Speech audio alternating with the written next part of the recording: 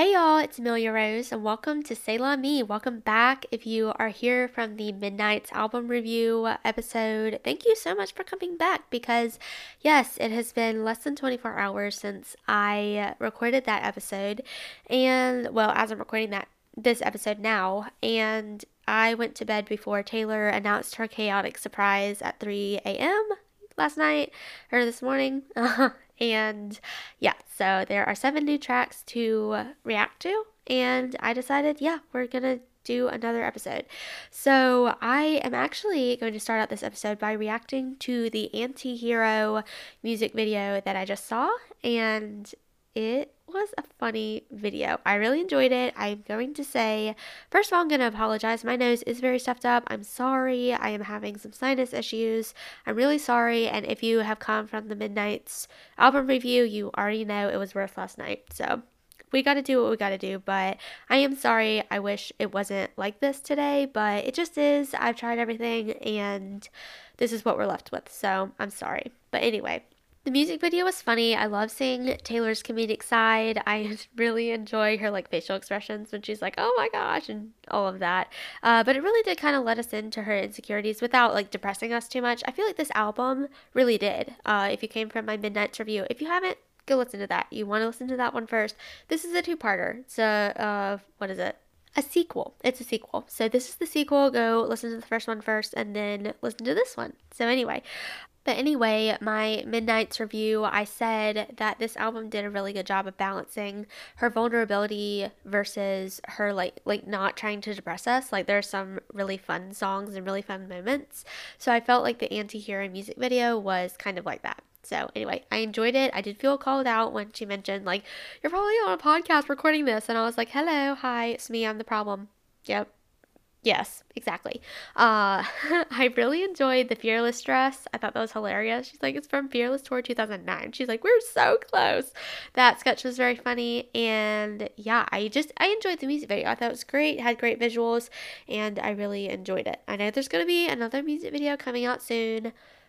It comes out after this podcast, so I'm not going to react to it, but I'm about to listen to the 7 tracks that are new. So let's get into that. All right, the first track is The Great War, and oh, I love this one. It's basically Daylight rewritten, but rewritten in like a sense of you realize how her relationship almost ended. And I guess I didn't really grasp onto that in Daylight. I was just like, yeah, and you make mistakes, whatever, but I was very surprised in the song when she says, "I almost lost you. I really thought I lost you." I was like, oh my goodness. Like, they almost ended. That's crazy. And so I love how it took us through this whole arc, this whole character arc of her fighting and kind of sabotaging things and trying to just like fend off things that are not there, kind of getting paranoid. So she's like reacting before things happen and, kind of waging war on something that it doesn't even, deserve it. And then how she ends up like, she's like, "I'm never gonna do that again, and I'm always gonna be yours. This war is over, basically, and like, we're supposed to be together, and I love you too much to do that to you again." I think it's so sweet. It's like it gets you kind of like into your emotions, and right when you're about to get like emotional about it, it kind of is like, "And the war's over and we're gonna be there forever, and our relationship's gonna last forever." So yeah, it's a beautiful song. I really, really like this one. And just as I was saying that, oh, it's sad, but it kind of lets up a little bit. Here we have this song. My gosh, Bigger Than the Whole Sky is the next track, and it doesn't let up. It holds onto you and it doesn't let you go. The lyric, "Everything I touch becomes sick with sadness." Oh my gosh, it's so awful but so beautifully written. I just love Taylor's songwriting, and it's such a good lyric. Like, that is so tragic and so beautiful. I like the perspective of the song, how it kind of feels like it's reminiscing on something that was beautiful and that has since gone, but it's not like in the moment. Like, after a breakup, you're gonna go to your room and write the song. It's like maybe a few months later or even like a year or two later, you're just kind of thinking about it and how things ended and, just kind of deciding well, it should have been that person, but I'm never gonna meet that again. And yippee doo, I messed it up. I don't know, but it's a great song. I like how it's really sad, but it kind of is like a factual type of sad. Like she's just stating things. She's not like, I don't know. It kind of feels like a slow acceptance, but also just like a deep sadness. So this one's really well done. All right, the next one is Paris, and now I'm feeling happy. I like this one for obvious reasons, aka the name and my podcast having kind of a French sounding name, albeit kind of butchered by me. Anyway, I love the gossip edge to this one. It's actually really interesting, and it reminds me of I Know Places, because it's like, oh, people talk and whatever, but we're just by ourselves. It also reminds me of Delicate. It reminds me of all the really, I don't know, just reminds me of every good song because I really, really like this one. I will say rhyming Paris with where else is very creative and funny of Taylor. It reminds me of how she rhymed cardigan with car again in Cardigan. Funny. Anyway, I love the line, romance is not dead if you keep it just yours. I agree. I agree. I agree. I agree. I think it's great. I think that sometimes just like keeping the romance alive just means keeping it between you. Obviously to a healthy standard, not refusing to tell your family about your boyfriend or anything. I also love the line, I'm so in love, how it was shouted in the background. It makes me so happy. It's just like that freedom of like, I am so in love. I just really enjoy this song. I feel like I say that about every song, but you know what? It's true.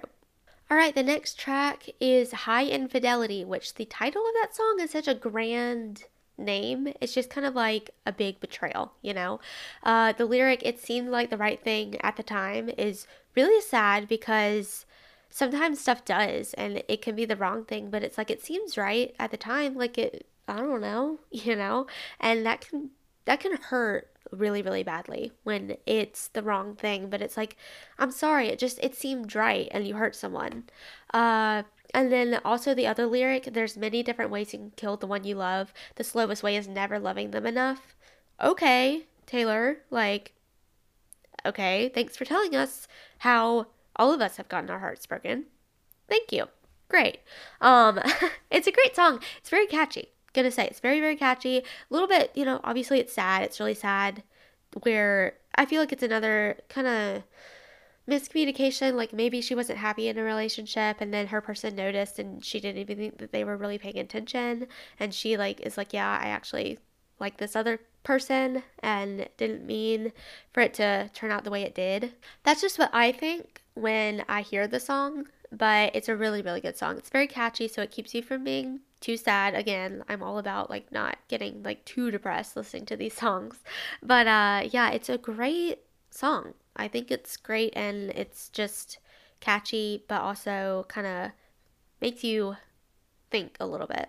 All right, the next track is Glitch, and it's funny. It's a funny song. I love how the whole thing is like this whole relationship wasn't supposed to happen. It was supposed to, like, I was supposed to not like you. Oops, I ended up liking you and I love you. So, like, whoopsies. Now I'm with my forever person. Oops, that was a glitch. Like, okay, Taylor, can I have a glitch, please? Like, something glitched for me. Anyway, I thought it was super funny. It's like, okay, I was supposed to go back to like my destructive behavior and you were just supposed to be like fun and whatever, and I was just supposed to go back to losers, but actually you ended up being like it for me. So, whoops. Yeah, it's a really good song. All right, the next track is Would've, Could've, Should've. I will say, so far, this one of the 7 tracks, it's my favorite. I like how there's a little bit of grungy bass in the back. I think it's great. It's kind of like angsty in a way. And it's so relatable. Looking back on relationships, it sounds like this to me. Like, what would have happened if I never saw, this one, or if I never did this, or whatever. And the lyrics, I miss how I used to be, it's really relatable because sometimes I look back on my life, myself, and think, what if I'd chosen that path? What if I'd chased that dream harder? What if I'd made that decision instead of this decision? What if I just stuck it out? What would have happened? And like music, if you've been listening to the podcast for a while or you know me personally, I totally thought that I would do that as my career. totally committed to it. And sometimes I still feel sad that I didn't pan out, even though I am 100% happy where I am. I know this is where I'm supposed to be. It's not like I'm experiencing this feeling like I still want it and I'm just like wasting time until I get the courage to chase my dream. No, it's because I don't want it, but I wanted it so badly back then that sometimes I feel like I failed my younger self by not doing it, like having it not pan out. And I don't feel regret, but I do feel a sadness. And so I kind of feel like this song is that. It's just like, I mean, she does regret things that she's talking about in the song. And sometimes I regret things, but like, I know that I'm where I need to be now. So I don't like truly regret, like, especially like music and stuff. I don't regret not continuing with that major. That actually probably would have turned out badly for me. But I do feel this sense of like, I miss who I used to be. I miss that. I don't know. I guess I just miss the optimism I had with that dream. And so when that dream died, I kind of feel like that optimism and that plan for my life died too. And it's a plan I had for a really long time. So I can't help but feel sad that it didn't happen, if that makes sense. So I mean, I don't mean to make anyone sad or like get too deep, but no, I'm fine now. I love everything that I'm doing right now. But I do feel that with this song, and I like that it's catchy because, again, keeps me from being like, oh my gosh, like too sad. But I do really enjoy the song. All right, and the last track is Dear Reader. I love the lyric, desert all your past lives. If you don't recognize yourself, that means you did it right. Okay, I apparently understood the meaning of the first song, would have, could have, should have, and it led right into Dear Reader. Like, I in a way, like I'm the same person as I was when I was chasing music, but I don't recognize myself in certain areas. And like, I cannot keep thinking about what I wanted in the past because I love where I am in the present. I can't have any regret of like, oh, well, I still wish that my childhood dream had panned out. Like, I don't wish that. I don't actually wish that. It's hard to abandon a dream. It's hard to like, admit, okay, that's not what I'm doing. Like, I don't know. I guess it's hard to fail. And so I just love that lyric. I heard it and I was like, oh my gosh, this is what I was just talking about. So I was very excited. And yeah, we're always changing. Also, love, you don't have to ask just because they asked you. I don't know, you don't have to answer just because they asked you. True. My mom always tells me that. They're like, just because someone asks you something doesn't mean you have to answer. Like, you don't have to tell anyone anything you don't want to tell them. So yeah, this song is really full of wisdom. It kind of reminds me of, was it Marjorie? But like Taylor telling me advice and not her grandmother. Yeah. So these 7 songs, wow, they were great. They're worth waiting up for at 3 a.m. I had work, I couldn't, but yeah, I didn't know they were going to be songs. So just telling you that. Anyway, thank you so much for listening. Please subscribe if you haven't already. And I will talk to you next week. Probably not about Taylor Swift, but we'll see. But probably not about Taylor Swift. Anyway, thank you so much for listening. I love you so much, and I'll talk to you next week. Bye.